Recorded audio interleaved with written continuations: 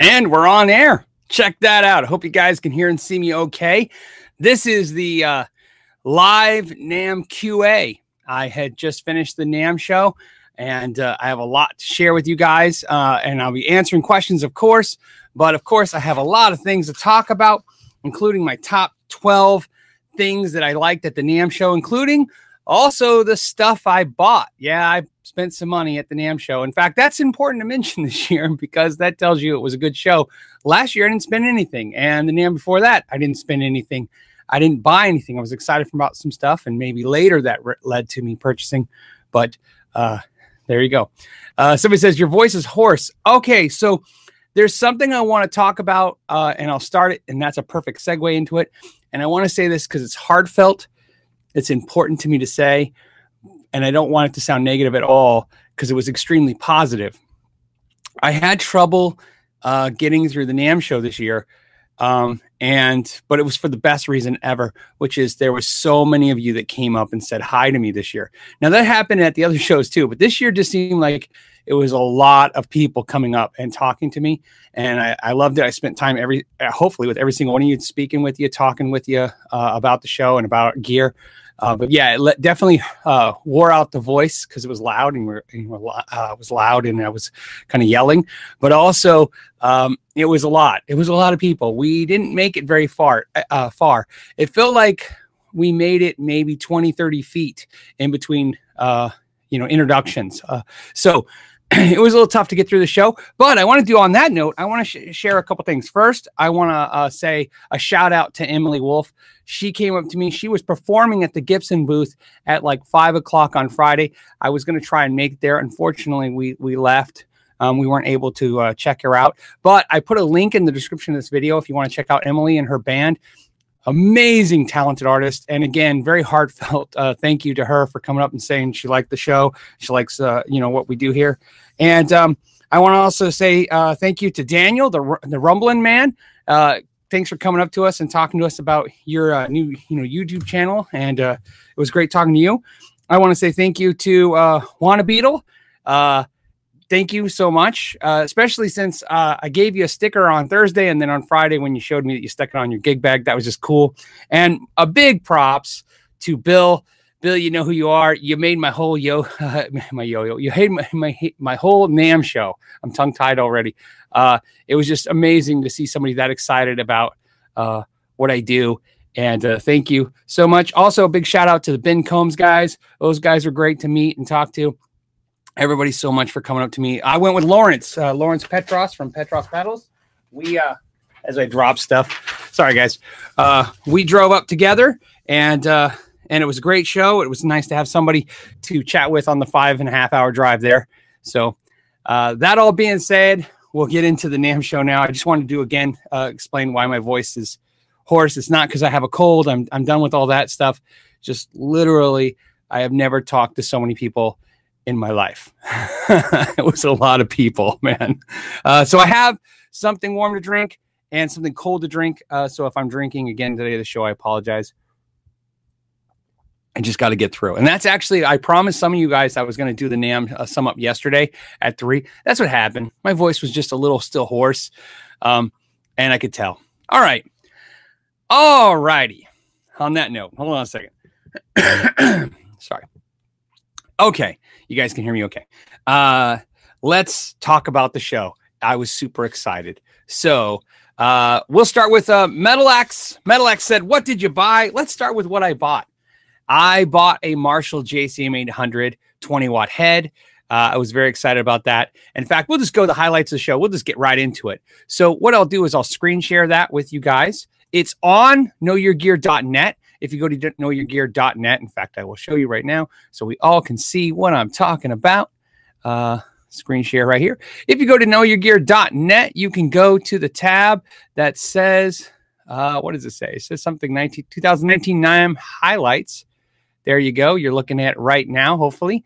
And these are the products that I was most excited about this year. There's some negatives and some positives. We're going to go to the positives first. Of course, the thing I was most excited about was the the Marshall UK made 20-watt heads. Why? Because I just bought the Silver Jubilee. I love it. And to have them expand the series into the JCM800 and the Plexi, I can't wait till they do a JVM. Some of you guys were a little, when I posted that video, a lot of people, a lot of backlash on the price, $1,300 for the head made in UK. And I understand why, because you can buy the DSL 20 head for $500, even though it's made in Vietnam. That's a lot of price, $1,300. But I will point this out, and I'm just saying it for whatever reason. In the price point category of the 20-watt heads made in USA and UK, that is priced appropriately. It just is. Mesa Boogie's in the $1,000 to $1,600 range with their 20-watt heads. Friedman's in the $1,500 range with his heads. I mean, it's realistic because you can't imagine they're going to do a price lower than what they did the Silver Jubilee. So I don't have the head yet, but I get it on Tuesday. I'll try and knock out the video the same day and do a comparison with the Silver Jubilee. Do I plan to get the Plexi head? I do, although I just can't imagine having all three. So what I plan to do, hopefully, is compare the 800 to the Silver Jubilee and find a winner and then move on that way. I hope, I don't know. So there's that.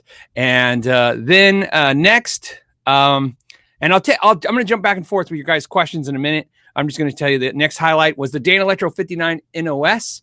That is the Sparkle Flaked 59. If you guys saw, I did a video last year of my 59 NOS in red. I love that guitar. It was $399. It's made in Korea. It was one of my favorite guitars. I still love it. I play it every day.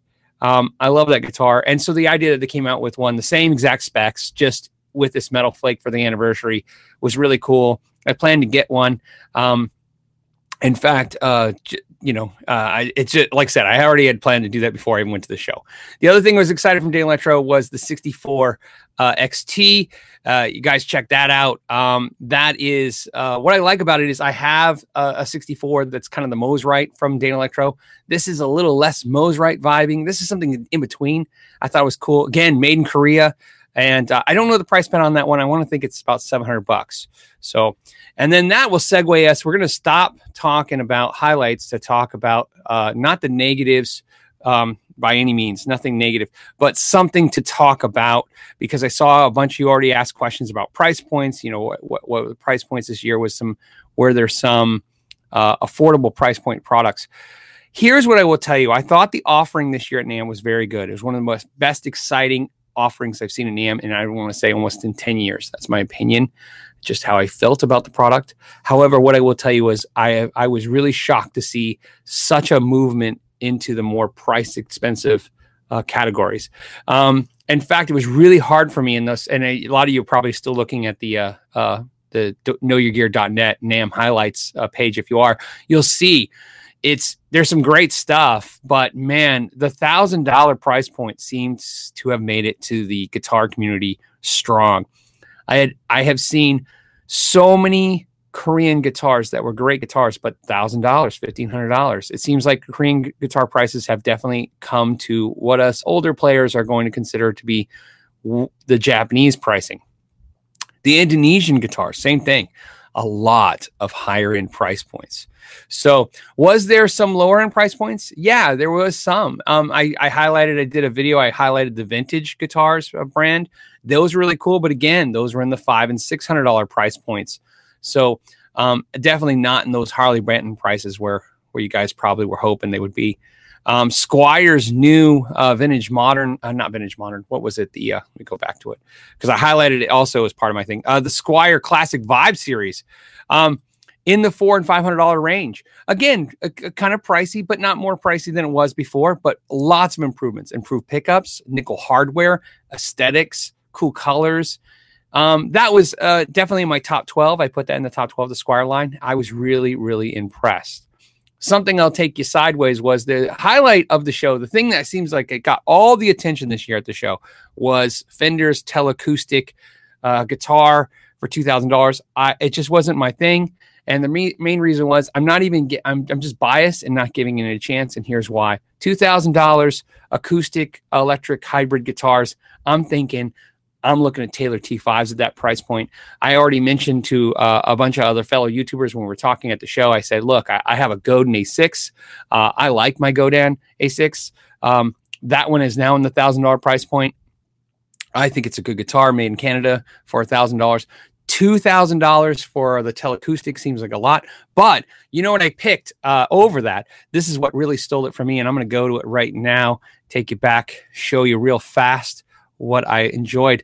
For the what I was impressed with, which didn't get any excitement at the show, was this guitar right here that I'm hovering over right here, is the new Epiphone SST Coupe in natural black, and this is the acoustic steel string. There's also a nylon string.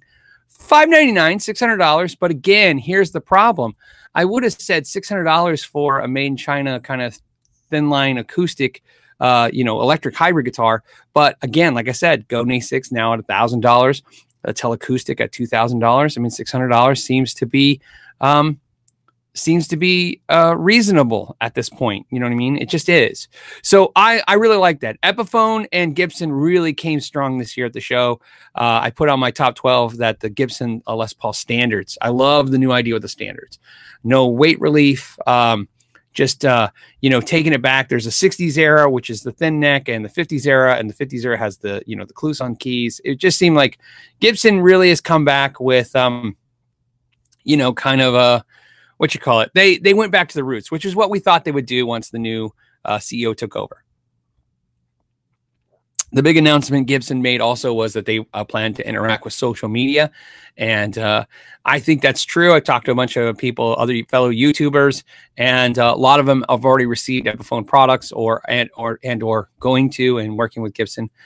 Gibson hasn't really reached out to me in that way, but obviously I like Gibson and Epiphone, and I'll continue to support them the way I've been doing, which is what I've been buying. I've been buying Gibsons and stuff, and I plan to buy an Epiphone. In fact, I've been talking about that for weeks on the show too as well. All right. I got a lot to say, but I also want to kind of scan for some cool questions. Michael says, hey, Phil, did Morley have a new ABY switcher? Yeah, Michael, that's on my top 12 list as well. As you know, I'm a huge Morley fan, and I like the Morley AB box. And we talked about this, right before the NAMM show. They have a $50 AB box that if you have $50, that's the best ABY box I like in the $50 range. However, what do you call it? Trying to think. There's a I forgot the brand. What's wrong with me? They're made in Canada. Oh, maybe it doesn't matter. I forgot the brand. Doesn't matter. They have a Pro level one now, and I think it's in the $100 range, and it's a lot better. So if you're looking for something a little bit, better, you can go with the Morley ABY Pro series, ABY and ABC switcher pros. So very cool stuff. I checked those out. Spent some time at Morley. It was very cool. So the homie says, what did I say for the last 15 minutes? Well, I don't know. Probably nothing important.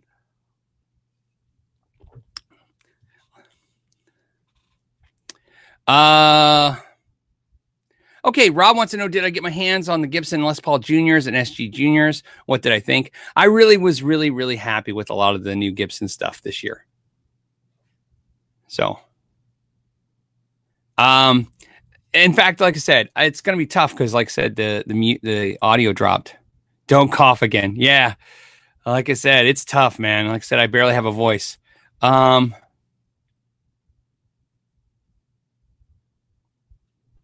Let's see. Hold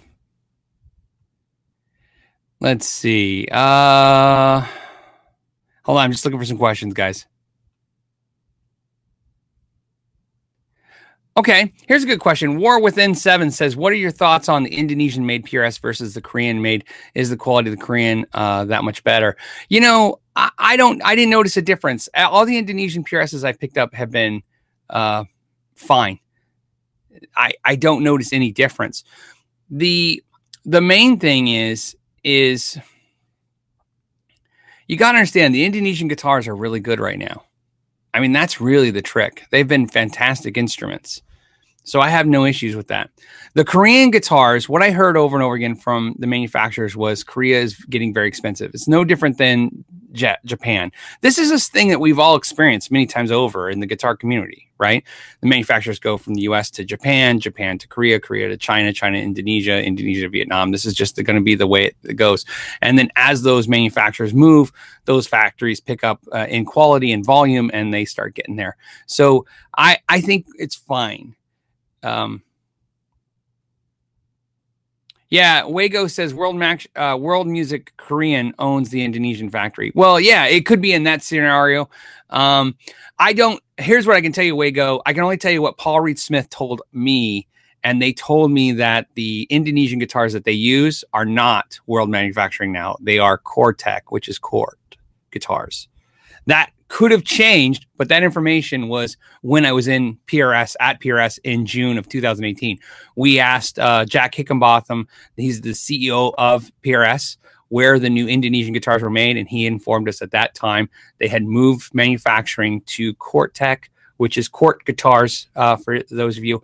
And again, manufacturing could change again at will. But I haven't been told by anybody that anything's changed. So I'm going to go ahead and just keep going with that, since that seems to be from the horse's mouth and pretty recent information. So made in Indonesian PRSs are from Cort guitars, which is also who makes like the GNLs. GNLs, when I was at the GNL factory, they informed me they were using Cort to make their Indonesian guitars. So it seems to be pretty good manufacturer, because I think I can tell you right now, one of the guitars I really enjoyed was the Doheny. That was an import guitar from GNL this year. I picked it up and it was so good I couldn't tell the difference between that and the American one when I was playing it. Now, I wasn't listening to it because the place is so loud you can't hear anything. So, yeah, Cort, Barefoot Mode says Cort has Unreal guitars. I think what it is now is I think none of us should be shocked anymore that import guitars make great guitars. That's just the truth. I think Alex said, I've said this probably since the day I started talking on YouTube. Expensive guitars are always, for me, always going to be about exclusivity. Being the one that only has one. You know what I mean? When you see $3,000 guitars, you're just not going to bump into everybody that has the same guitar as you. It's about being different. If that matters to you, go with it. But no, you can buy off the rack now at any price point and be totally happy and great, amazing tones. So, Jacob wants to know, did I see the new Kramer line? I did. It was very good. I like the new line out. Those I think are now made in China as well, but I'm not sure. They were good. I wasn't like a huge Kramer fan back in the day. You know what I mean? I tried that Focus, obviously, that went to Brian, and that was a great guitar. The Kramer guitars looked really cool. I liked what I wish they would do. And I'm sure they will soon. I wish they would do more products like Charvel's does. Charvel has really been expanding the lineup. I think if the future of Kramer is like that, it'd be really interesting. Eric wants to know if I tried the new EVH Shark guitar. I did not. I saw it at the show. I didn't pick it up and play it. It wasn't something that I was in the market to purchase. I spent a lot of time on Thursday at the show actually checking out stuff I was looking for or maybe purchasing this year. So... all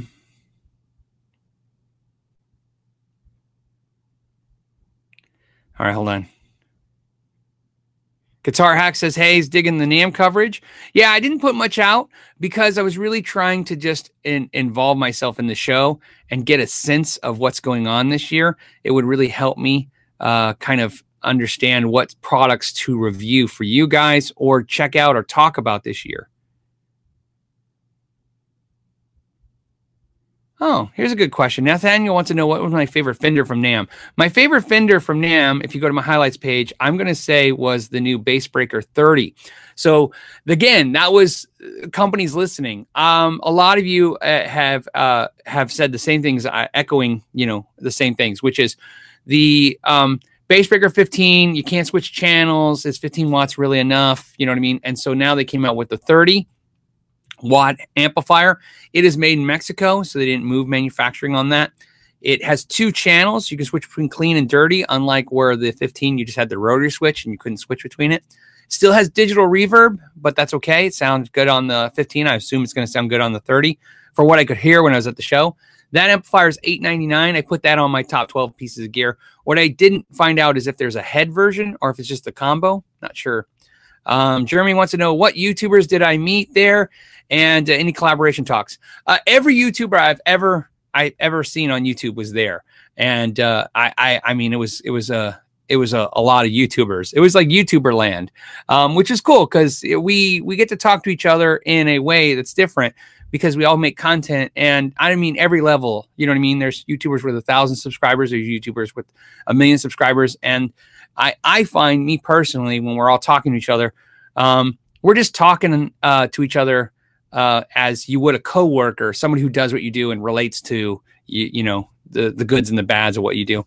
And it was great. So it was really, really cool. Any collaboration talks? Nope. I didn't do a whole lot of content there because, like I said, I was just trying to get a bead on the market, check out some stuff. Plus, as I mentioned when I started the show, I really spent a lot of time talking to you guys, the viewers that were there. That's what I spent the time talking to. That was 90%. I don't know. That may be high. 70% of my time at the NAMM show was actually standing in place somewhere talking to viewers. That's what I did the majority of the show, which I found was very nice to hear feedback and hear everybody talk. But more importantly, it was nice just to interact with you guys. You know, I see you every week in the chats, you know, and I see your sign-ons, but it was nice to see faces. And I loved it when you guys were like, this is my sign-on. Oh, you know, someone else to shout out to. I should have said this too. Dr. Bruce. I want to do a shout out for him, man. He was wearing one of the Know Your Gear shirts and he came up to me, and very cool guy, and had a good conversation with him as well.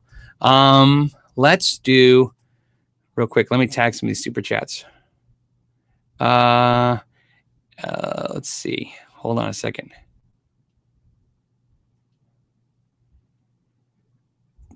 The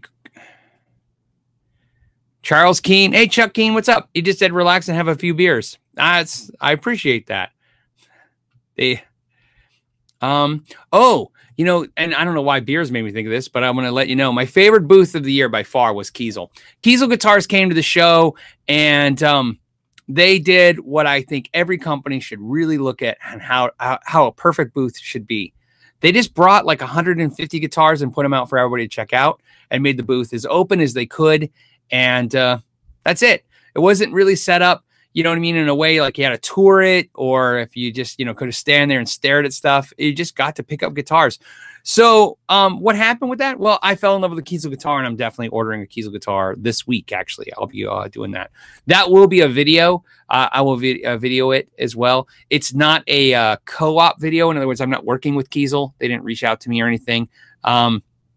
So this is just like, I'm just going to be purchasing it. I did meet one of the sales reps who's a friend of my friend, so I might be calling him in the video and just doing the order on the phone with him, or I might do it online. I'm not sure, but my plan is to actually do the guitar and order the guitar and make it a video. The video, of course, will probably be out in 2-3 months because I'm just letting you guys know what I'm up to. I'm going to film it from start to finish, and then when the video's done, maybe get to share the experience with you guys, how it was. There you go. Curious. I always like to know what you guys think about that. Do you guys think I should, you know, I'm not getting anything out of the deal. In other words, they're not going to give me any kind of special YouTuber discount or anything. So I was wondering about actually doing it anonymously, not even letting them know it's me. Maybe, you know, something I can do so it's off that way when I do the review, it maybe is really accurate. You know what I mean? And that way it gives you an insight, because that's what I want to share. You know what I mean? When you order a guitar like that, I've never ordered a guitar like that from Kiesel.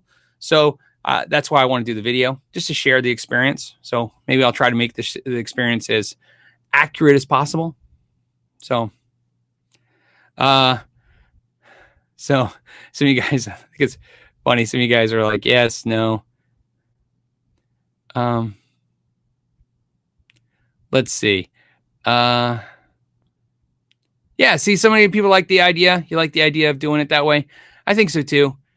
I really was impressed with the quality of their guitars. What I can tell you about the Kiesel guitars that I was playing at the show, that's why I said, instead of like last year where I was walking around the show, this year I was really focused on really just the stuff I was interested in this year.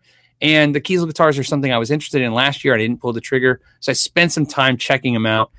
And I really liked what I was playing, especially for the price points. I feel like they were definitely in league with my here's what I can tell you. The Kiesel guitars I played at the show, I would honestly say felt exactly like my Framus, which was, as you guys know, that custom shop Framus was a $7,000 street price guitar. The Music Man that I have, which I bought that used for $1,400, but that's a $3,000 guitar. So I really felt like everything I was picking up at the show was definitely like $3,000 guitars. And the guitar I'm looking at, I'm hoping, we'll see when the video is done, I'm hoping to be getting in and out of it for about $1,300. It looks like is what I'm looking at for the price, the product I'm looking at. And to me, if I can buy a guitar of that quality that feels that way and looks that way for anything less than what an American professional Strat goes for street price, I think that might be an exciting thing to have. So I don't know. Like I said, what else?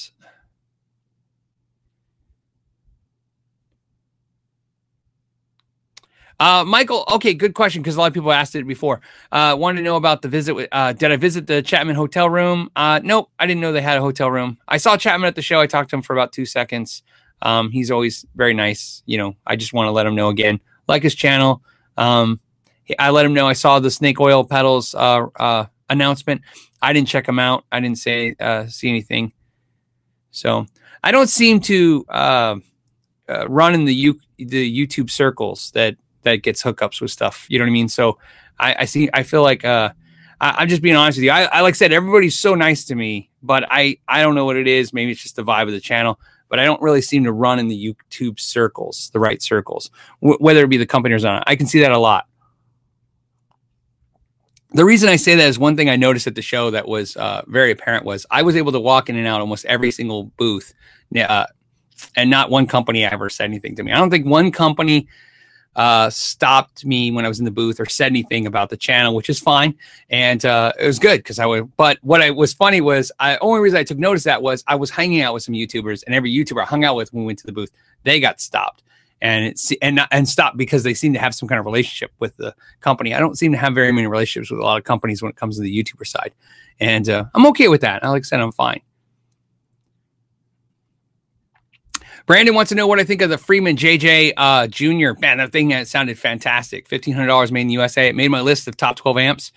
It's one of the first things we saw at the show.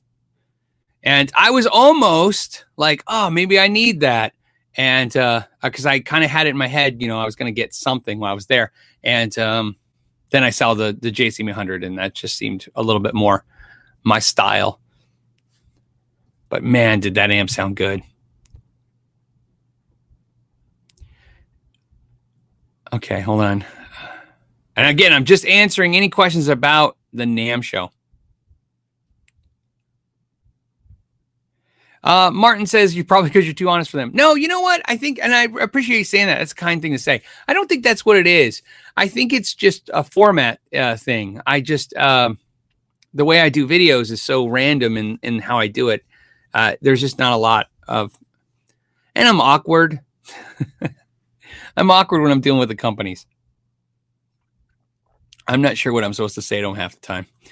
So, plus, I find the more I work with them, it actually sometimes is a hindrance sometimes. But it works. When I do have great relationship with them, it works great. And there's so many companies that I have great relationship with now. And I think I have enough great relationships with enough companies.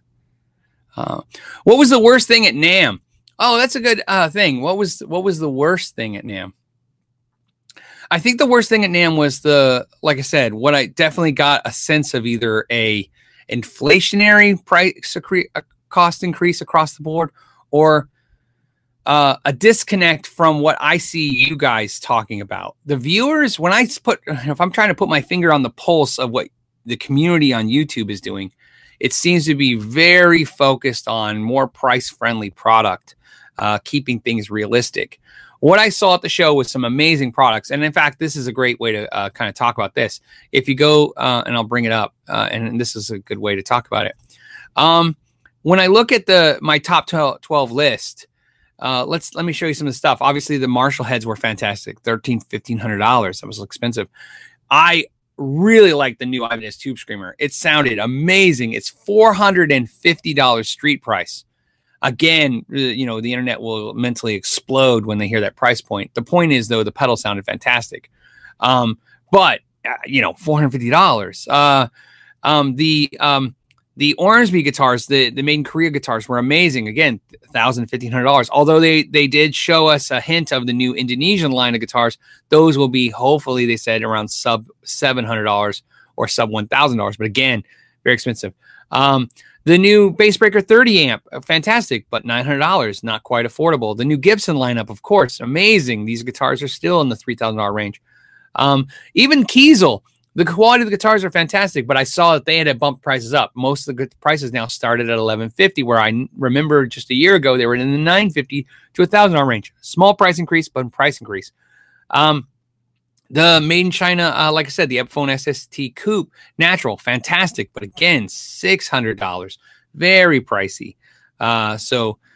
Very expensive. I put some things. Travel Guitar came out with these Vibrant guitars, which are kind of copies of Gems. Interesting idea, maybe even fun. Felt kind of like an impulse purchase. Like if you saw that for $199, you'd buy it in a minute. These were $899. So there was some stuff on the other side. Let me show you one of the things I'm excited about that was price friendly. Right here, as I show you this, Ibanez 32-inch scale bass. If you guys know, I play 32-inch scale bass. My Warwick's 32 scale. They were fantastic. I checked those out. $299. I highly recommend those. Those were great. The new Strandberg basses, again, some of the best basses I've ever played. I didn't even ask the price. I can't even imagine anything under $3,000. I would be shocked. I'm sure it's an over $3,000 instrument.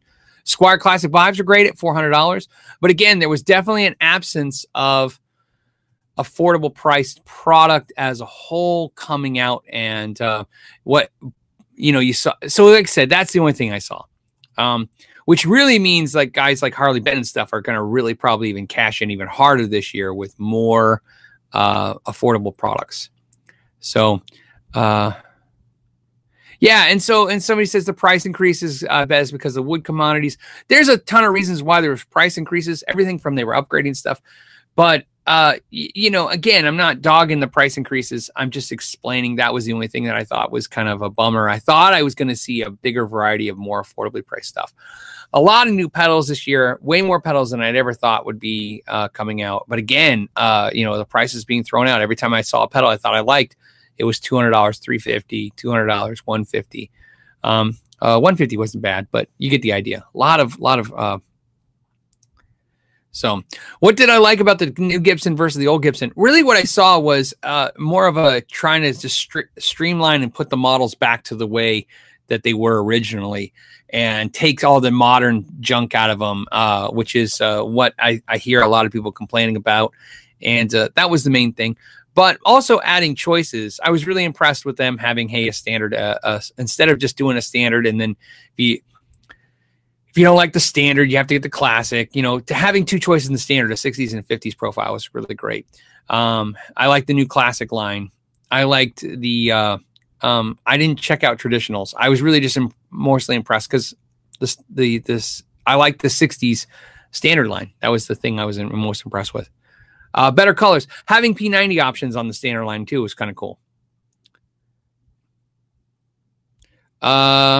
Barb says, I saw nothing about G&L. Were they at the NAMM show? They were at the NAMM show. They had a little booth. I didn't see anything new from them. They came out with nothing new. Like I said, I tried their Doheny import guitar.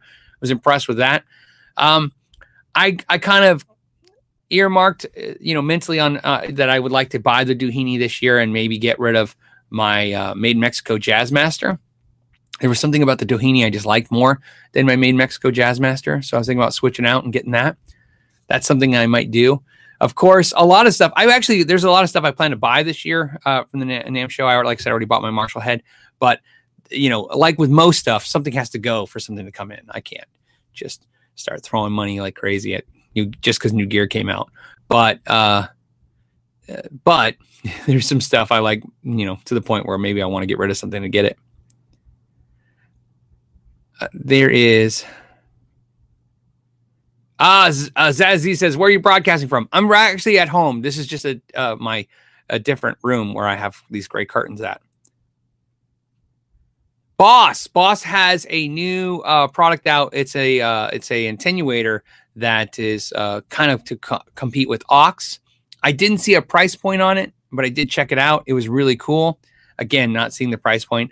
I think it's if you've been thinking about getting the aux, I think it might be the thing to have. I'm a true fan of Boss stuff for their quality and their price point. So it might be a smart move because it might be the thing that gets me to get something like that. The aux is something I really, everybody told me to get an aux, and just they're $1,200. Just seemed pretty pricey. My Rivera I paid $400 for as an attenuator, which is, I think, an expensive, thing. And I think I bought it used. Oh, well, I know I bought it used. I paid $400 used. Maybe I paid $350 used. But either way, a lot of money. So, it's a lot of money to have an attenuator. Evan wants to know what I think of the Dane Electro and Donner pedals. I didn't see Donner. They were probably there. I didn't get to check them out. But I did check out the new Dane Electro pedals. They came out with 2 pedals that are more pricey. Very cool. I got a feeling I'll get to review those. I have a really good relationship with the Dane Electro guys. Steve, who owns Dane Electro, and I have had great relationships. And there's something coming up that's going to be really cool. I don't want to talk about it yet because it's not confirmed, but it will be something that as a community we've been wanting to do. And I think Dane Electro is willing to help us get that accomplished. So I would imagine they'll send me some product to review. The Acoustasonic. I talked about this earlier. Again, we might be reiterating some stuff. I wasn't a big fan of it. I think if you wanted a product like that, I think that's cool. But $2,000 for the Acoustasonic, it's not that I think $2,000 it's overpriced. That's not what I'm saying at all. What I'm saying is that I can only talk to you guys in the way that I looked at it. For me, for $2,000, if I was going to buy a product like that, I would look at the Taylor T5. That's what I would look at. That's just my personal opinion. So I didn't see anything that was better than the Taylor T5 when I checked out the Acoustasonic, and I was pretty thorough with it. It was really cool. I liked it. I just didn't love it. And it was $2,000. So that's a legitimate, that's money, man, when you're talking about something like that. You can't impulse a $2,000 guitar. At least, well, I'm sure some of you out there can, but not me. So, Brandon says 2 notes captor is $250 and can be used as an attenuator. Absolutely. Yeah. And that's kind of what I was talking about with the aux. As much as everybody talks about, sometimes when people talk about something like the aux being so amazing, it is, but it's at a price point. If I'm happy at spending a shorter amount of money with a product, sometimes that's more than enough. Let's see. Hold on a second. I'm doing 2 things at once here. Hold on. Because we got Tom says, mostly just thrown in the tip jar. Thank you, buddy. But curious if you think any import manufacturer buyer stuff happens at NAMM these days. Let's see. He says, want to know if you think any import manufacturer buyer stuff happens at NAMM these days. I don't know if I understand the question, Tom. If you post that, if you could put it more detailed, I'd love to answer it. Don't have to super chat it. Just post it, and then I'll look for it. Do I think import manufacturer buyer stuff happens? I understand what you're saying. I'm going to say yes. Here's why I'm going to say yes. Because what I think the NAMM is good for, there's things it's really good for still to this day. It's good for meeting other people in the industry and making connections, putting faces to names and stuff. So I think so. And also sharing ideas. That happens a lot of times too. So I think it's possible. So, okay, and he put on here, important, just actual business. Yeah, of course. Actual business. Like I said, I think so, Tom. I think, they bump into each other, talk to each other. I think that's how a lot of this stuff gets actually, this co-mingling, like when brands co-mingle and stuff. I think it happens at the NAMM show. I think people go to each other's booths, they talk. I think they meet each other at the hotel bars afterwards of the show and bump into each other. Most of the people I meet at the NAMM show in the industry, it's after the NAMM show, just, at a restaurant or something like that. You see them and you just say hi. So it's really great because when you're walking around, somebody asked me earlier about YouTubers I met at the show and what I thought, and, how many did I meet? I mean, a lot, but I mean, you just meet everybody. I was walking around and there was James Brown standing there, and I walked up and just shook his hand and talked to him. If you guys don't know who I'm talking about, I'm not talking about the artist James Brown, obviously. I'm talking about James Brown, the amp builder. He built the 5150 for Peavey, did the Coupe 36 and 72 for custom. He does Amp Tweaker. He's fantastic. It's just nice. You get to walk up to those and see somebody, and say hi and say you like their work. So, Brian, good question. Anything special for the blues players this year? Not. I mean, obviously the answer has got to be yes, but nothing that I took note to that would be specific to the blues players. Even in the pedal arena, I didn't see a whole lot of stuff in the pedal arena that was blues players. What I did see in the pedal arena that was interesting was a lot of companies came out with one new pedal, very, very focused. It's not like they came out with 3 pedals each. The only exception was Fender. Fender came out like a ton of those pedals. That was a little odd for me. I thought that was an odd decision to just jump out another batch of pedals. At this point, I think Fender will have, what do they got, 6, and then they did 3, that's 9, and then I think they did another 6, it looks like. So, I mean, that's a lot of pedals to have out in the market. But at this point, Fender now has a full offering of pedals, and there you go. Yeah. Okay, Scooter. Thank you, Scooter. Scooter C says the Supro new amps for blues. What's interesting is I got to see the demo of those amps. They sounded really good. And I made a mention to Lawrence when he was there with me that it really lets me know how much the Supro amps must look cool, because them being black just seem so boring compared to the other Supro amps look wise. But they sounded fantastic. I didn't get a price point on those. So that's what I'm curious about. I don't know how. I'm sure. Seems like Supro is always priced just slightly higher above Fender's offerings. So, yeah. Todd says he loved the Supro amp. I'm a big fan of Super amps as a whole. Now the question about Bluetooth amps. Dennis said, hey, any new Bluetooth amps? Nothing that I saw. Again, I'm sure they were there. I just didn't see them. $600 for the new Supro. That's reasonable. I didn't see where it's made. I wonder if that's USA made for $600. That would be a really good price point. I would imagine when you see $600 for a tube amp now, I'm just thinking import. Again, it's just, when I talk about prices, understand what I'm saying.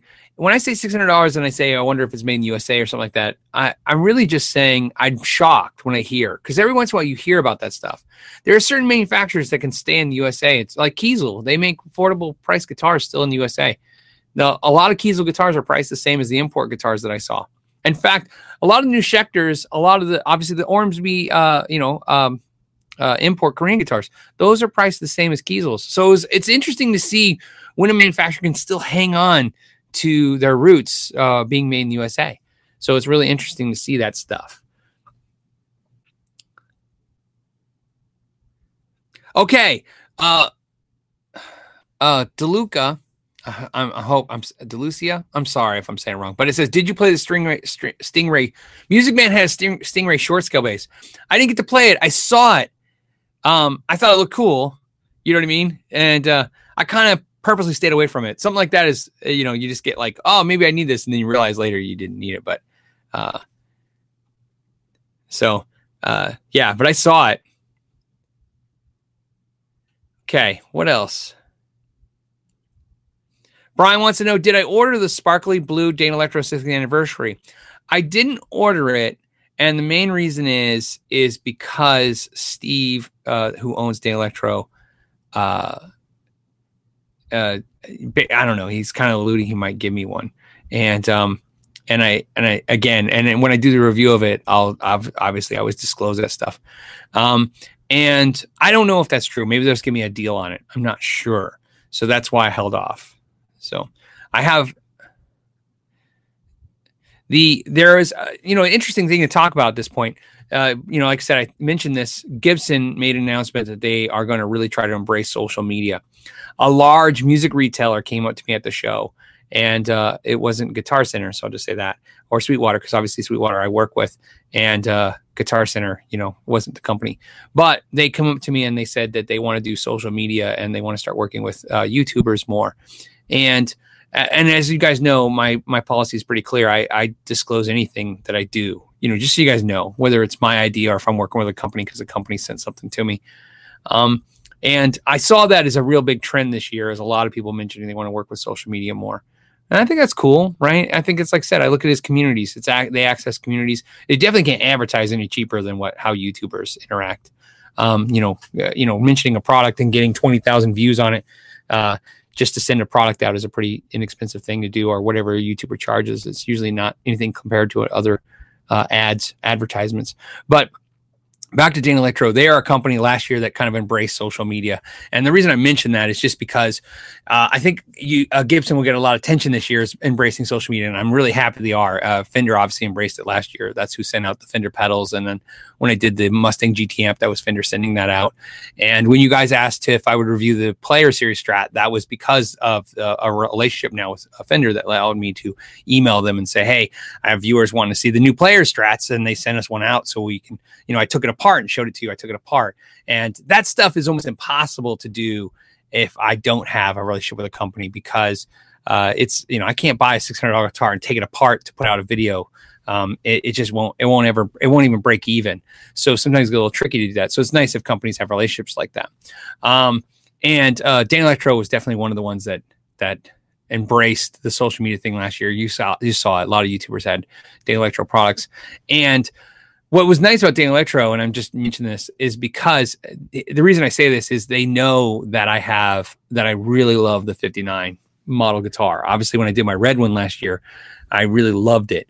So when they did the anniversary, they kind of knew already ahead of time through our relationship that I was a big fan of that guitar. So but I will tell you this: if they don't hook me up with one, I'm going to buy one. So, and if they do hook me up with one, I plan to do something cool with the red one on the channel. So and like I said, I'll disclose it. They send that to me, and then I'll do something with the red one because I don't need two of them. So we'll do something cool, I promise. So yeah, see, here's a great ER Webster says, hey Phil, it's because of your review that I decided to get the Danelectro 59 XT, and I'm really enjoying it. I'm glad you said that, ER Webster, and I'm glad you enjoyed that. And that's why, like I said, I think it's important. That's why I like to disclose if a company sends something, like I said, or product provided, or if I say independent review, because of that reason. Because I know you're making choices on stuff I'm saying, and I just want you to know where my investment in this is. So it's really cool. So. And Brian wants to know, so what did you see that you are going to get? Okay, so this is a good segue. All right, so let's talk about what I plan to purchase this year. And I'm going to tell you right now, I already know what I'm going to buy this year. So obviously I bought the JCM 800 Marshall. That's already done. Like I said, I bought that from Sweetwater. That'll be here on Tuesday. I purchased that. If I don't get some kind of, if Danelectro doesn't send me a 59 NOS Flake to review, I definitely plan to buy that. Either way, I plan to have that guitar in the because I'm a fan of that guitar. The other guitar I plan to get is a Kiesel guitar. I don't plan to disclose which Kiesel guitar I'm getting right now, because when it's all done, that will be a video. But keep in mind, that video could be that video will be when they build it. So I plan to order it, buy it, and again, that will be independent review because that's not involved with the company. Same with the Marshall. I just bought that from Sweetwater. Marshall, they don't know me from Adam. So the other guitar I think I'm planning to get is a PRS CE Semi-Hollow 24. As you guys know, I have a Reclaim CE hollow body. I really, really like it. And I like it so much that I'd like to have one of the new ones that came out. And they are kind of pricey. That guitar is definitely something I plan to purchase. If I do buy that guitar, I will be selling one of my PRSs to get that guitar. And so that's definitely one I want to get. And what else? That's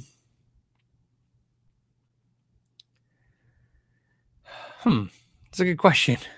You know what? I'm also looking at it as an Epiphone hollow body. That's another purchase that I think I'm on. I remember I mentioned on the live show a while back, I was thinking about getting an Epiphone Les Paul. I've changed my mind. I think I want to get an Epiphone hollow body. So, K Drake 77 says that why the Marshall JCM 800 over the Mark II? In other words, why did I buy the JCM 800 over the Super Lead? Here's why, K Drake, is because, and this is why hopefully you guys love this channel for this reason. I hope that a lot of you identify to what I'm saying and vice versa, because it's nice. because I have to do things very realistically in my mind. Here's what I did. I would love to just go and just buy all the Marshall heads. That'd be great. I mean, that, like I said, I understand what you guys are saying. $1,300. If I buy the Marshall JC100 in the Plexi head, that's $2,600 worth of Marshalls. That's a lot of money. So here's what I decided to do. I think I want the Plexi head, but I have a Marshall Class 5 head, and that's made in UK. If I buy a Marshall Plexi, I will not need a 5-watt Class 5 head. Those heads are definitely fetching $300 used all day long. I see people are getting $400 and $500, so I can definitely sell mine for $300. So here was my thought. I bought the JC100 because I already have the Marshall Plexi, I already have the Marshall Silver Jubilee. And what I plan to do is when it shows up this week, the JC100, it says tracking on from Sweetwater says Tuesday. When I get it, I'm hoping to A/B them and find one to love. So I love the Silver Jubilee, but maybe the 800 is what I want. So when I A/B them, my plan is one will survive. That's what I hope, right? I hope that I end up loving the one or not. Now, here's what I was thinking I'm going to do. If I love the JC100, then I will just sell off my Silver Jubilee and I'll keep the 800. And then I will sell off my Class 5 and get the Plexi and have the 800 in the Plexi. Life is good. If I like the Silver Jubilee more than the JC100, I will probably either sell off the 800 or send the 800 back to to Sweetwater and pay to get the Plexi. Does it make sense? Because you can just pay the return shipping to send that back and get the new one. I don't know. I might sell it off. I don't know. It depends on returning that stuff. Always depends on how long I need it. Here's a good example. I bought an amp last year, and it took me at least 3-4 months to figure out if I liked it. So obviously, I just had to sell it at a loss. So, but if you get something and you hate it in the first day, that's easy. You can just exchange it out. So that's what that's how you do that. So that's why I plan to do that. I would like to end up with 2 Marshall amplifiers. Right now I have the Silver Jubilee and the Class 5, and I just don't know which 2 I'm going to end up with, but that's how I plan to do it. So that's why I did it the way I did it. So. Yeah, he said, got it. Thanks. Right. I think that's very practical thinking. I think that's what I said. I think a lot of you guys will hopefully relate to that. I would love to just stack amps up to the ceiling, but that's not it. In fact, if you watch the channel for any length of time, there's some mainstay amps I have, like my Princeton and my Supersonic from Fender. I keep those I like them. And the other amps, I keep them for a year or two, and then, you get something different. RC32 said, any basses that appeal to you? Yeah, of course. There's a couple basses that I liked. First, I like the 32-inch scale basses that Ibanez put out. That's affordable. Love that. Ibanez also brought back some really cool basses from the 90s that are amazing. And they were like $1,500, made in Indonesia, kind of like you see the theme I'm talking about, $1,500 instruments made overseas. That was really cool. I definitely like the Strandberg new basses. That was cool. I love the new bongo basses by Music Man, the new colors. Those are great. The only thing that, like I said, bummed me out was a lot of the stuff I liked. Everything I seemed to like had a $2,000 price tag on it minimum. And that was really, really, that was really like a theme. Andrew King says, what about the Dookie Drive from MXR? That was a cool pedal. I'm obviously a fan, but I don't know. It's not a pedal that made me want it. I like the whole idea that he had it designed. If you guys don't know what we're talking about he had it designed a pedal that simulates both his amplifiers. So there's one's cleaner amplifier, one's gainier amplifier, and you can mix the two. I thought it was really cool. And I thought that pedal was like $200. So it was good. So pedals that I checked out the show, like I said, I really liked the new Ibanez pedal, even though it was really crazy priced. So it was just $450. Woo, it was a lot.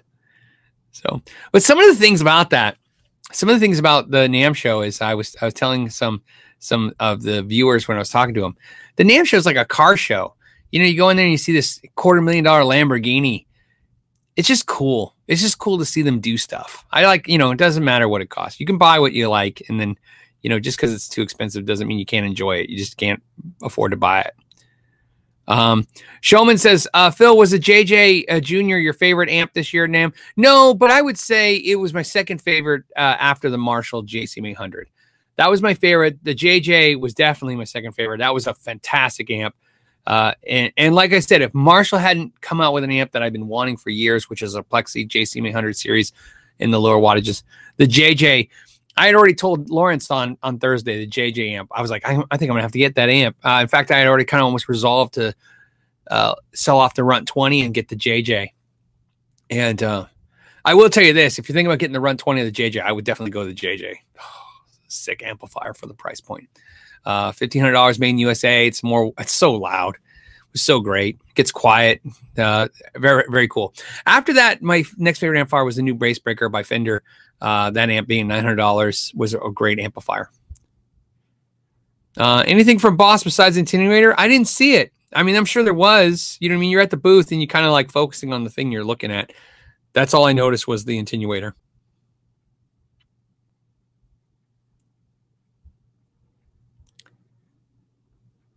Okay. Oh, here's a good one. Dark Y'all says Epiphone thoughts. By the way, get a Casino or a Sheraton. Sheraton is what I'm looking at. Funny enough, you know, it's funny how influence works. I mentioned earlier.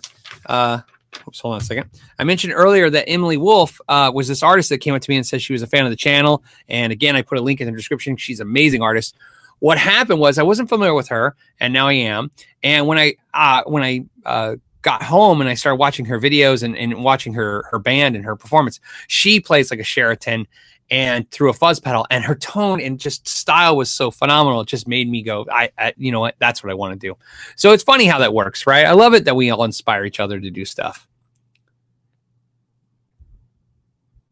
So Metal Fender guy says, do you get a guarantee answer for a pay chat? I try. You know what I mean? If it gets lost, it gets lost. I mean, I try. I will tell you this, Metal guy. You just did $1 for no reason, but I will tell you this. If you ever super chat me and I don't see it and you put an important answer, I will try to message you guys out afterwards, the show and stuff. I'm not really versed on the super chat thing, man. I like I said, it does it. It goes in a little corner. I get to see it. It's really cool. I appreciate you guys that do that stuff. I try to give you guys some priority over this stuff.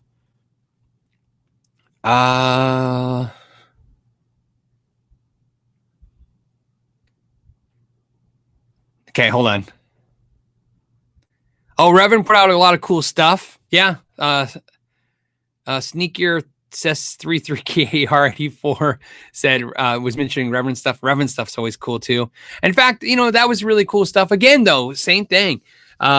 You know, I was trying to have some stuff for you guys where I could say, hey, look at this amazing stuff for $400 or $500, $300. And it just, like I said, vintage was stuff I grabbed and I did that quick video. That was the $500 to $600. A lot of great stuff, but everything just really the new $1,000 and $2,000 price points were just what I saw constantly. So for you guys out there that are trying to stay more budget conscious, it looked like it was just a show that was really pushing those price points really hard. Chris says, what bass would you recommend for a beginner? You know what? I'm going to recommend that new Ibanez 32-inch scale basses for $299. Those are fantastic. It's a great thing to do. I'm a big fan of that scale length. I don't see a downside to using it.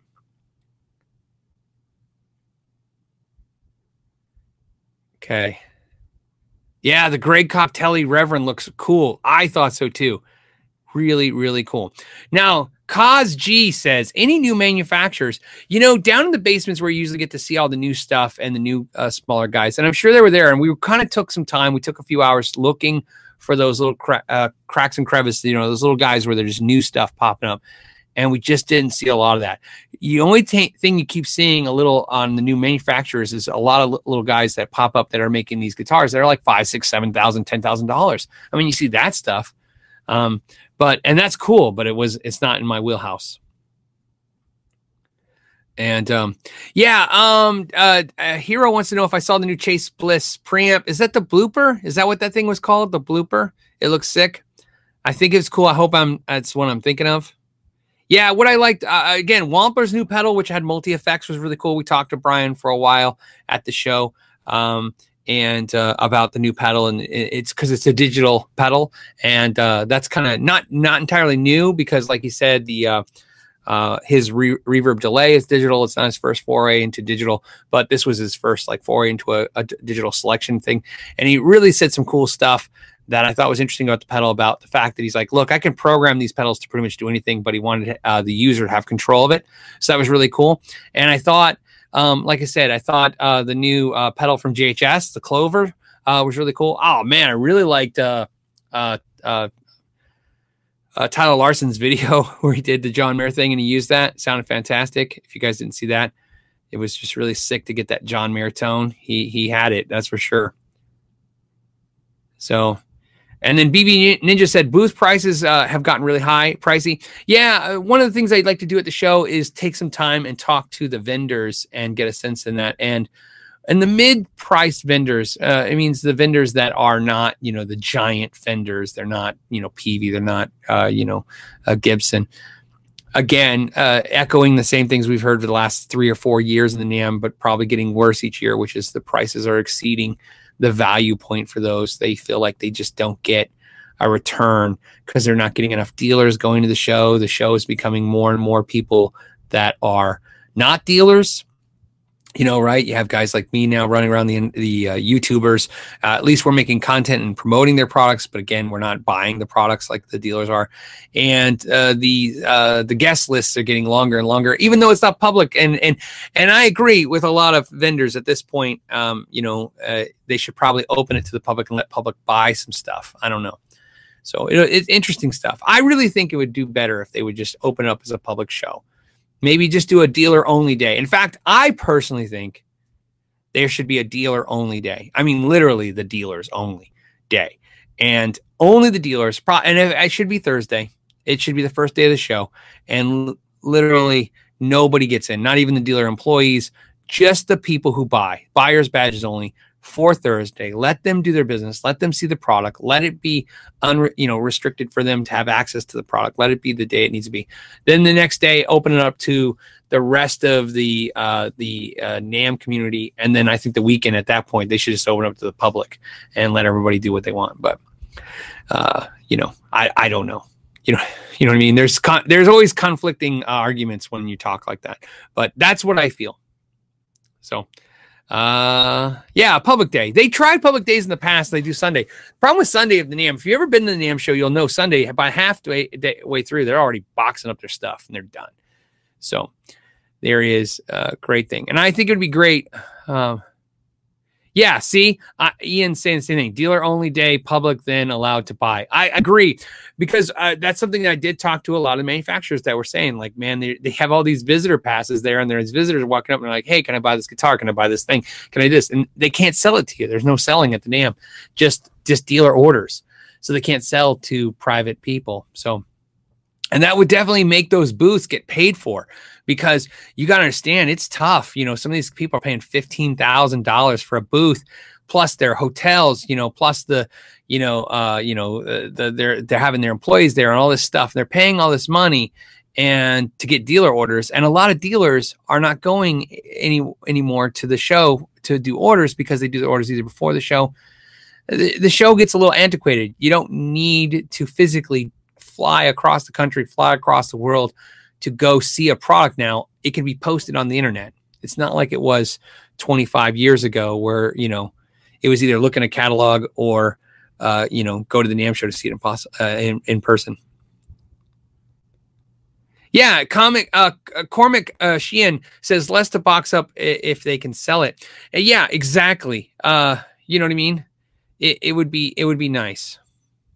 Less stuff to ship home. A lot of you guys say that, right?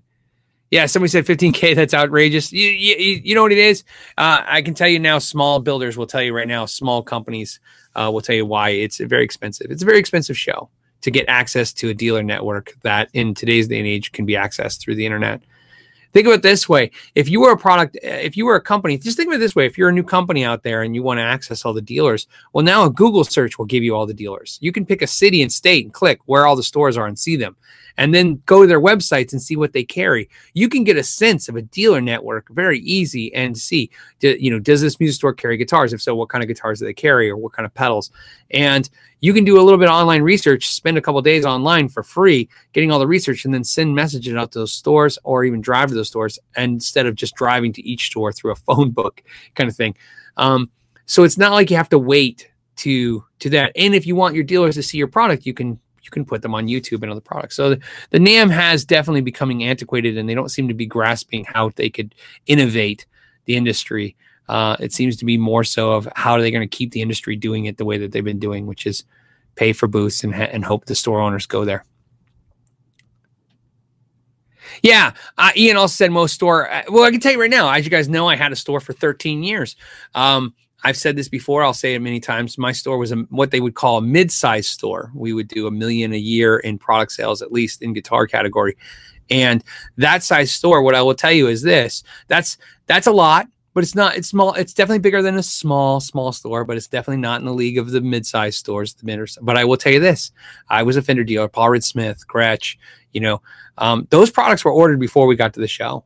Those companies came to us. Fender and those guys would come to me way before the show, 2 weeks before the show, and say, "Here's the new products, and here's the buy-ins that we would like you to do for this year." Boss, same thing. Boss would have my orders in, and we would go to the show, and they would show you some of the things you ordered already. Like, hey, you ordered 10 of these. You want to see it before, right? Since it's here.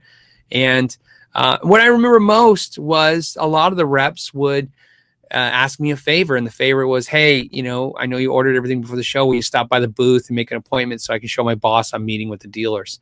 And that became such an old thing that, and you do it, and you're walking the booth, and you're like, I already seen this stuff.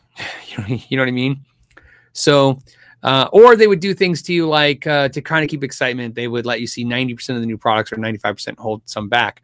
But it got harder and harder each year because, like I said, I could look online and find the leaked stuff. There's always stuff leaked out.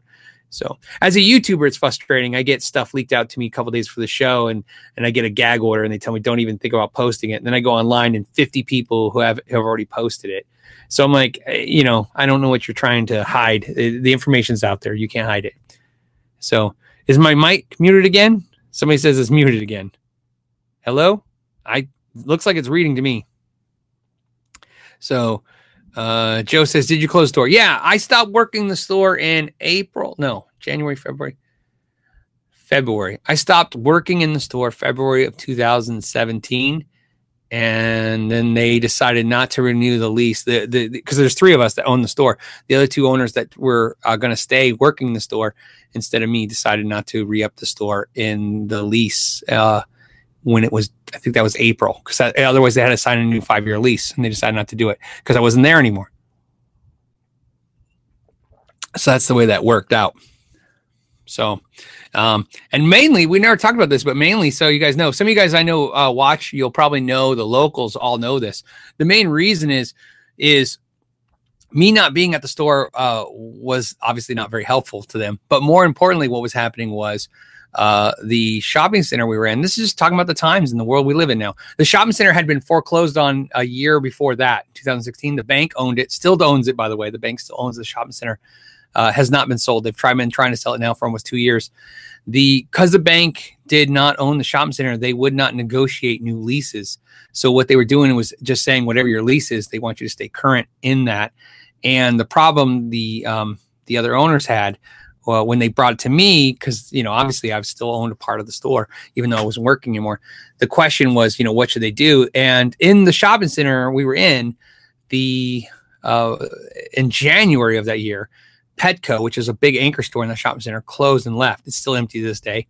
And Bashas', the giant grocery store, did not renew their lease. They're not there. In fact, the shopping center my store is in right now is 75% empty, and it's almost been 2 years since the store closed. So you can imagine why we didn't want to pay almost $7,000 a month rent in a shopping center that now has no anchor stores and is almost dead. And one of the only pads that they were able to put to fill in is a doctor's office now. So you can imagine they didn't really bring in a lot of stuff. So they were going to move the store, and that's what happened. Do you want to move the store? Phil McKnight's not really working the store anymore. The plan was I would continue to do the repairs, but not work the store. But I do the repairs now, and like the store, I don't really need the store to do the repairs. So that's what happened with that. So Okay. Dano FNG. By the way, anytime you guys want to ask any of that stuff, you can ask me anything on these shows. We were talking about this a couple weeks ago, a bunch of the viewers and I personally, and outside, not on the internet. And you guys ever want to ask any questions about the industry, anything I can tell you that I know about, I'll share anything with you. I don't really have anything that I have off the table.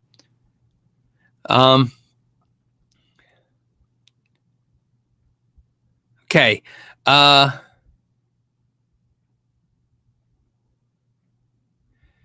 Rob C says, wouldn't the dealers take all the products if the company sold at NAMM so nothing was left? Well, what happens now is the dealers sometimes will buy the booth. So you got to understand, Rob. So the way this works with the NAMM environment is the dealers go and we make our orders for the product, right? There's display stuff, but you're not really buying that to send to your store. You're buying, if they display a guitar, you're buying the guitars that will be shipped from them to you. But they do buy the displays. And I've done that many years too in the past. You buy the booth or you buy whatever displays they have. And that's good. And they give you an extra deal on that. So think about this to the manufacturers. And again, I was a dealer, so I want to defend what the dealers, but I also want to be very practical and talk and give both sides their voice. If I was a manufacturer and you told me I could sell the dealer a product 30%, because that's usually what you expected to get, 30% below. So if a product sold you bought it for $700, that's streeted for $1,000, you would expect to get an additional 30% off of it because it was a NAMM display item.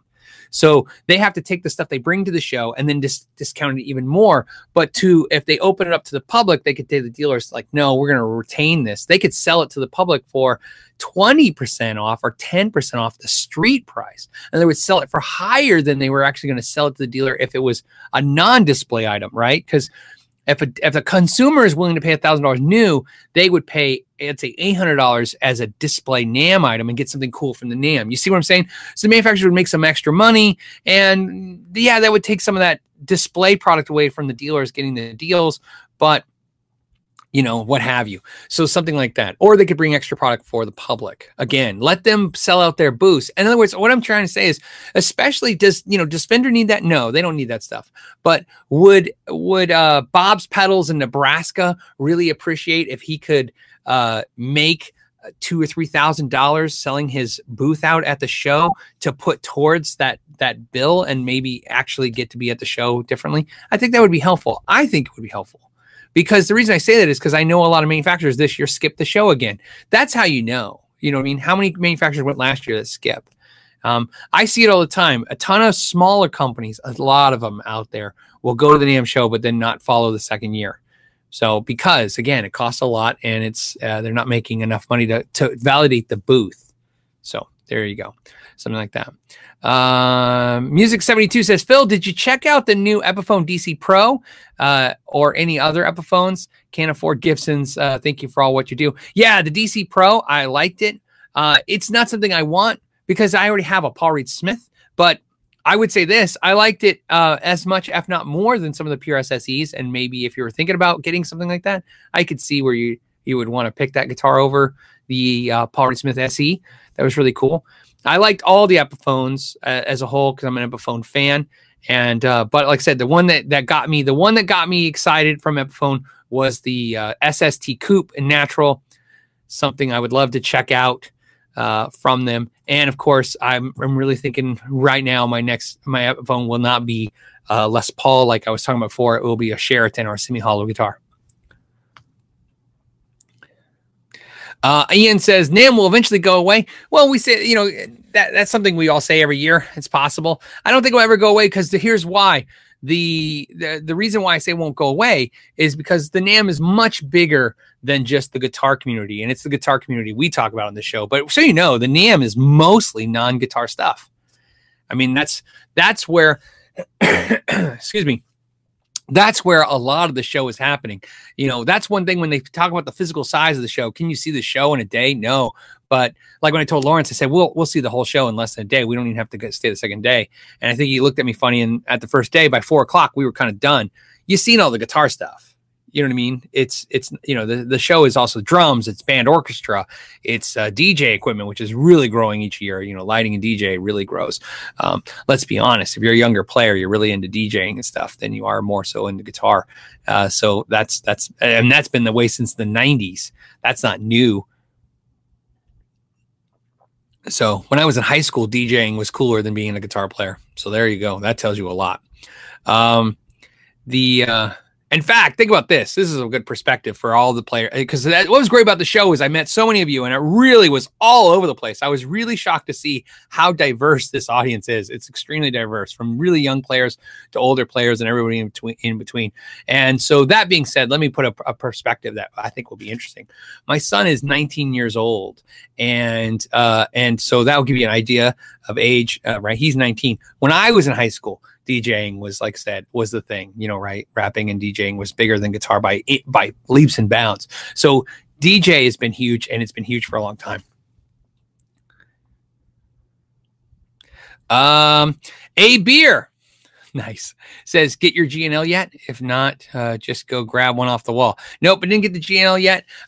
Reach out to GNL guys. I tried to do some content with GNL at the this year, and I didn't get a message back. I emailed them. I said they weren't listed on the NAMM show. I said, are you there? They said, yes. They'll let me know what the booth was and get me some information. They must have got busy. They didn't get back to me. So I wasn't able to go. Obviously, I was planning to go back and film some more stuff at the factory and stuff. But again, I didn't hear anything back from them. I don't know if they were busy or what, but whatever it was definitely, So yeah, that's what's going on. So the GNL, didn't get the GNL yet. Don't know much about it. I don't know. I do know this. A buddy of mine loved the story of GNL when I went and did the video, and he decided to buy himself a custom GNL, and he got his. So I do know that they are getting the guitars relatively quickly, because he ordered his after mine and he got his already. And that could be the difficulty of the guitars. You know what I mean? Sometimes one guitar fast tracks faster than another. But so it's like it's not that they're not getting guitars done. So there seems to be getting guitars done. Again, I'll update you as soon. I'm really curious now. My buddy said something funny, made me laugh. I'm going to order the Kiesel this week. He said it will be funny if Kiesel was able to beat GNL's time. And not in how fast they can do it, but if I get let's just say it would be very telling if I get the Kiesel faster than I get this GNL. But like I said, very excited about both guitars.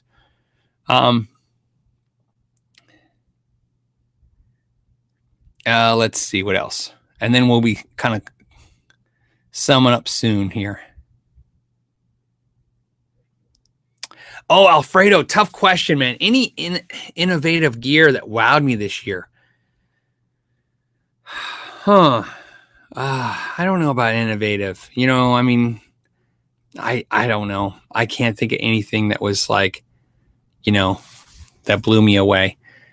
If I think of something, I'll let you know, but I didn't see anything that was just so much different than anything else that I've ever seen in a year previous. Sean T says, I feel SEPRS moved to Indonesia only production. Wait, I feel SEPRS moved to Indonesia only production and no acknowledgement passing down possible savings to us. The customer just feels unnecessary. Agree. Well, Sean, this is a good question, and I'm going to frame it in a way that I think companies sometimes make mistakes, and this is how I think they made the mistake. It's the same mistake I would say almost all companies. So if you're a company and you watch this video, and that's another thing I learned this year too, was going to all these companies. A lot of them really listen to the podcast, this show. So in fact, I got that like echoed out. A lot of them told me they all download. This is downloadable on iTunes and SoundCloud, so you know. And anyways, so what's interesting is, I think when you talk to a company and they say, we moved from Korea to Indonesia to keep prices in line. So in other words, I understand your logic. Your logic is I was paying $800 for a made in Korea. Now it moves to Indonesia. I should be paying $6 or $7. I should save money. And where I think they make the mistake is what they should do every time is not immediately move to the lower cost manufacturing. What I think they should do is always raise the price of the current manufacturing. And the reason I say that is because of that reason. It's an optics issue. To you, they moved from Korea into Indonesia and they kept the difference in what they saved, right? Because we know it costs less to manufacture in Indonesia than it does Korea. So to you, they were $800. They went to Korea or Indonesia, and they saved maybe $100, and they put that in their pocket, and that makes them look greedy. And you're right, except for I think what they seem to relay, and I'm not just talking about PRS. I'm leaving PRS out of this. We're going to talk about just every manufacturer does this.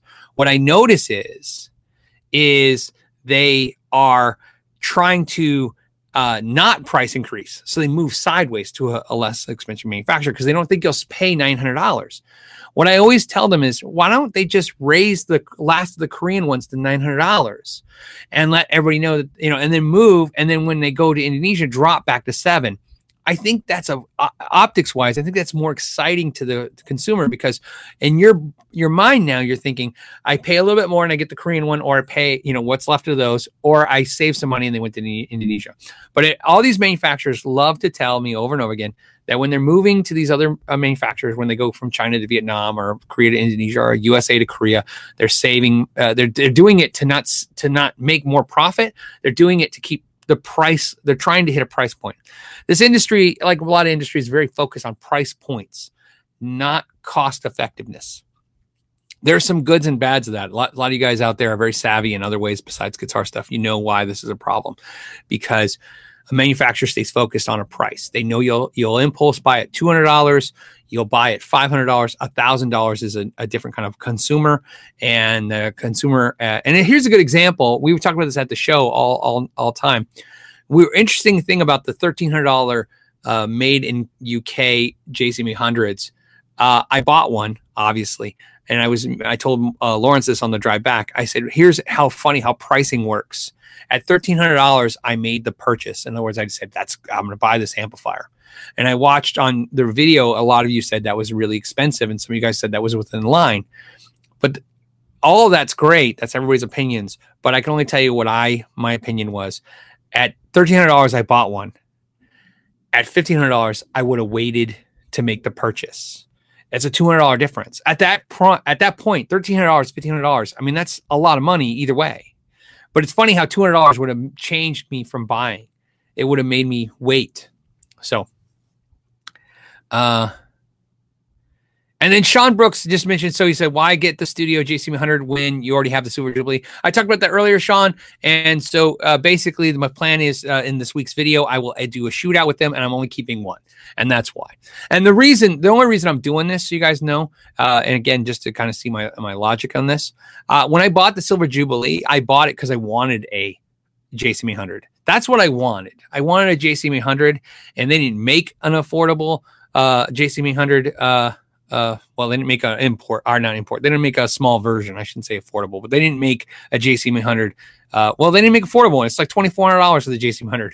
So, you know what I mean? So they didn't make one that I wanted to get into their price point. So I got the Silver Jubilee Mini, and I like it. I really, really like it. And I'll be shocked if I like it more than the 800. Because I don't know. At this point, it's tough. It's one of those things that'll be tough because I really like the Silver Jubilee now. So I'll be curious to see because I got them in that order. So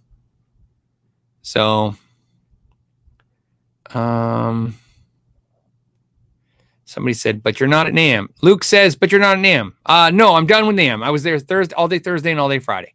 I'm gone. And I went back. And yesterday I recouped. And then today I'm talking to you guys.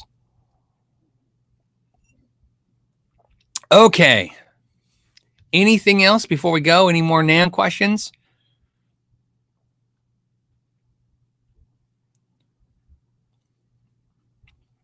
Cheech Canada says, why not use Boss Power Stack, Marshall Tones, and a pedal? I got, Marshall Tones in a box. I got my Pedal Pal Marshall pedals. The Marshall amp isn't, I don't want a Marshall amp for the Marshall tones, because I agree with you. I can just get a pedal, especially practicing at the house. I get it because I like how pedals interact with Marshalls. That's what it's all about for me. It's just the sound I'm going after. What's behind those curtains? Oh, we should torture everybody with that. What is behind those curtains? So, and Luke says John Mayer was cool. Yes, he was there. I didn't go see him. So he was at the PRS thing. It was a private thing. PRS was nice enough. They sent me an invite to a bunch of stuff. I don't know if it was to that, but they sent me in the thing. I didn't do anything other than just focused on the gear. So am I in a photo booth? Maybe that's where I'm at. So, all right.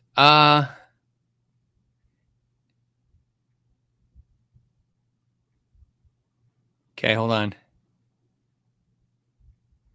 Just looking at any last cool questions. I'm going to do some recap real quick so you guys know. If you go to knowyourgear.net, you can check out all my top 12 list of the things I liked, plus some extra stuff I mentioned at the show that was really cool. In Jar Jar says, was there any cool gadgets around? Oh, yeah. You know what? There was. I'm going to show you one. So when I was walking by a booth, this was kind of cool story. I was walking by a booth and it was String Swing. And when I was walking by, Anne, who's the owner of String Swing, she saw my shirt and she smiled at me and she waved because I do shout outs on this channel all the time for String Swing. As you guys know, I'm a huge String Swing fan. That's all I've used since 1982. No exceptions. That's all I hang my guitars on my wall. Super easy, right? And she smiled and waved at me. I waved, so I stopped. I stopped in and said hi, and she was just saying, "Hey, thank you for all the kind things you say on the show about String Swing." And she goes, "We really noticed it." And they gave me a gift, and I want to show it to you. So here's what it is. So this is a mic stand I have. This is my Hosa mic stand. I'm just going to show you this. This is a short one, right, for mic amps. And they gave me this gift, and they gave me two things. This thing is a headphone holder, and this is a drink holder, and I'm using this for the display of this. So this holds your drink on a mic stand, and how it works is you just hook it here, right? This is how fast it is. I just want to show you how fast it is. You just do this, and you do this, and there it is. And here's how crazy that is. Did you see what I just did? I just thought that was a cool gadget. And there's different sizes. They gave me one of each side. So again, you hook it, and so if you want to have a drink while you're on stage, or actually what I need more so than that is I do put my headphones on a mic stand. And again, this is a headphone holder, and that's how crazy fast that works. Again, made in the USA, String Swing, very cool gift. Thank you, Anne, and the people at String Swing for giving that to me. That was really cool experience to walk by and have somebody kind of say hi and notice that, we talk about them on the channel and hook me up. So yeah, you have to hold the stand while drinking. There you go. So I thought that was cool. So if you're asking about a cool gadget, that was right. So there you go. All right. On that note, the curtain is hiding the JCM 800. Wouldn't that be nice? So interesting.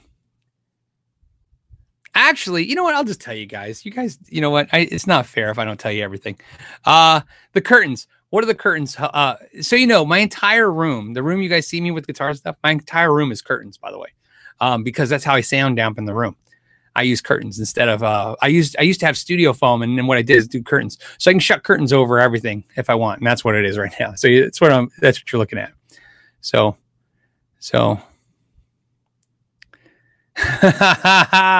Hobo Roadie says, "Hey Phil, thanks. You just sold a drink holder. That's cool, man. Like I said, they have two different sizes. That was the smaller one. They have a bigger one. It's cool, right? And it was like $12. It's legit. Made in the USA. Strong, good, dude. They were taking. So at the show, he was doing the same thing I was doing with you, but with a long use stand with an iPad and they make an iPad holder, and it was just and I didn't even think about it. I just grabbed it and started, and I realized while I was standing there that I'm swinging around his iPad on his thing, and he didn't even wince, like wasn't even scared. He knew it was going to be right, so it was great.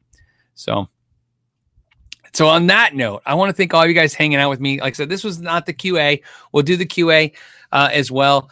This was just for the NAMM recap. And sorry, the thing happened to muted. When it relaunches, I'll edit that out. I'll just chop all that chunk out. So thank you guys for letting me all know that it was cutting out on that. And then I saw. A bunch of you guys let me know that it was cutting out. Thank you guys. Guitologist even said, "Hey, it's cutting out." So thank you for saying that. And thanks, thank you, Guitologist. Thank you for hanging out. And that was really cool of you, man. And what else? Yeah. And on that note, I think I'm going to let you guys go. I didn't see what, Godin guitars. Cyber Tiger says anything from Godin guitars. Only thing I saw was a blue Godin A6 that looked pretty cool. I didn't notice anything else. So must have been cool. And then the last couple things real quick was somebody asked about Yamaha. Yamaha, which is Yamaha Ampeg and Line 6 was in a different building. We never went to that building. It was at the Marriott or the Hilton or something like that. So I didn't get to go there. It was just way on the other side. And then Bass Trinter says thoughts on the Epiphone DC. Like I said earlier, I liked it. I liked it more than the SE PRS SEs, or I liked it as much as, I should say. So if I'm thinking if you're in the market for a price point guitar like that and you're looking for something cool, I liked it that much. I could honestly say it was up there with that kind of quality and looks and feel. And Cyber Tiger says, thanks, I love Godin. Yeah, me too. I like Godin too. They're definitely one of the most underrated companies out there for quality. So they're awesome. Like I said, I like my Godin A6 a lot, so I did that video. Do curtains work better than studio foam? Oh, okay. Here's a good question, since I brought it up. It says, do curtains work better than studio foam? I'm literally fixing to buy some soundproofing. You know what it was? It was my wife. She bought these at IKEA. These are the curtains you can buy at IKEA.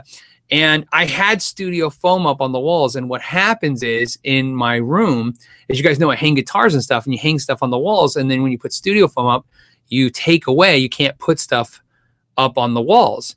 And so what my wife did is she came up with this idea to just buy really long curtain rods that go on each wall. And then she put all the curtains. And I think I can tell you right now, I don't remember exactly, but I can tell you all these curtains combined cost probably a quarter of what studio foam cost. It was really inexpensive. What I can tell you is I don't know if it's going to work here, but there is no echo in this room at all. This room is dead, and it's nice. So it works great. Probably not works as good as studio foam. I wouldn't say that.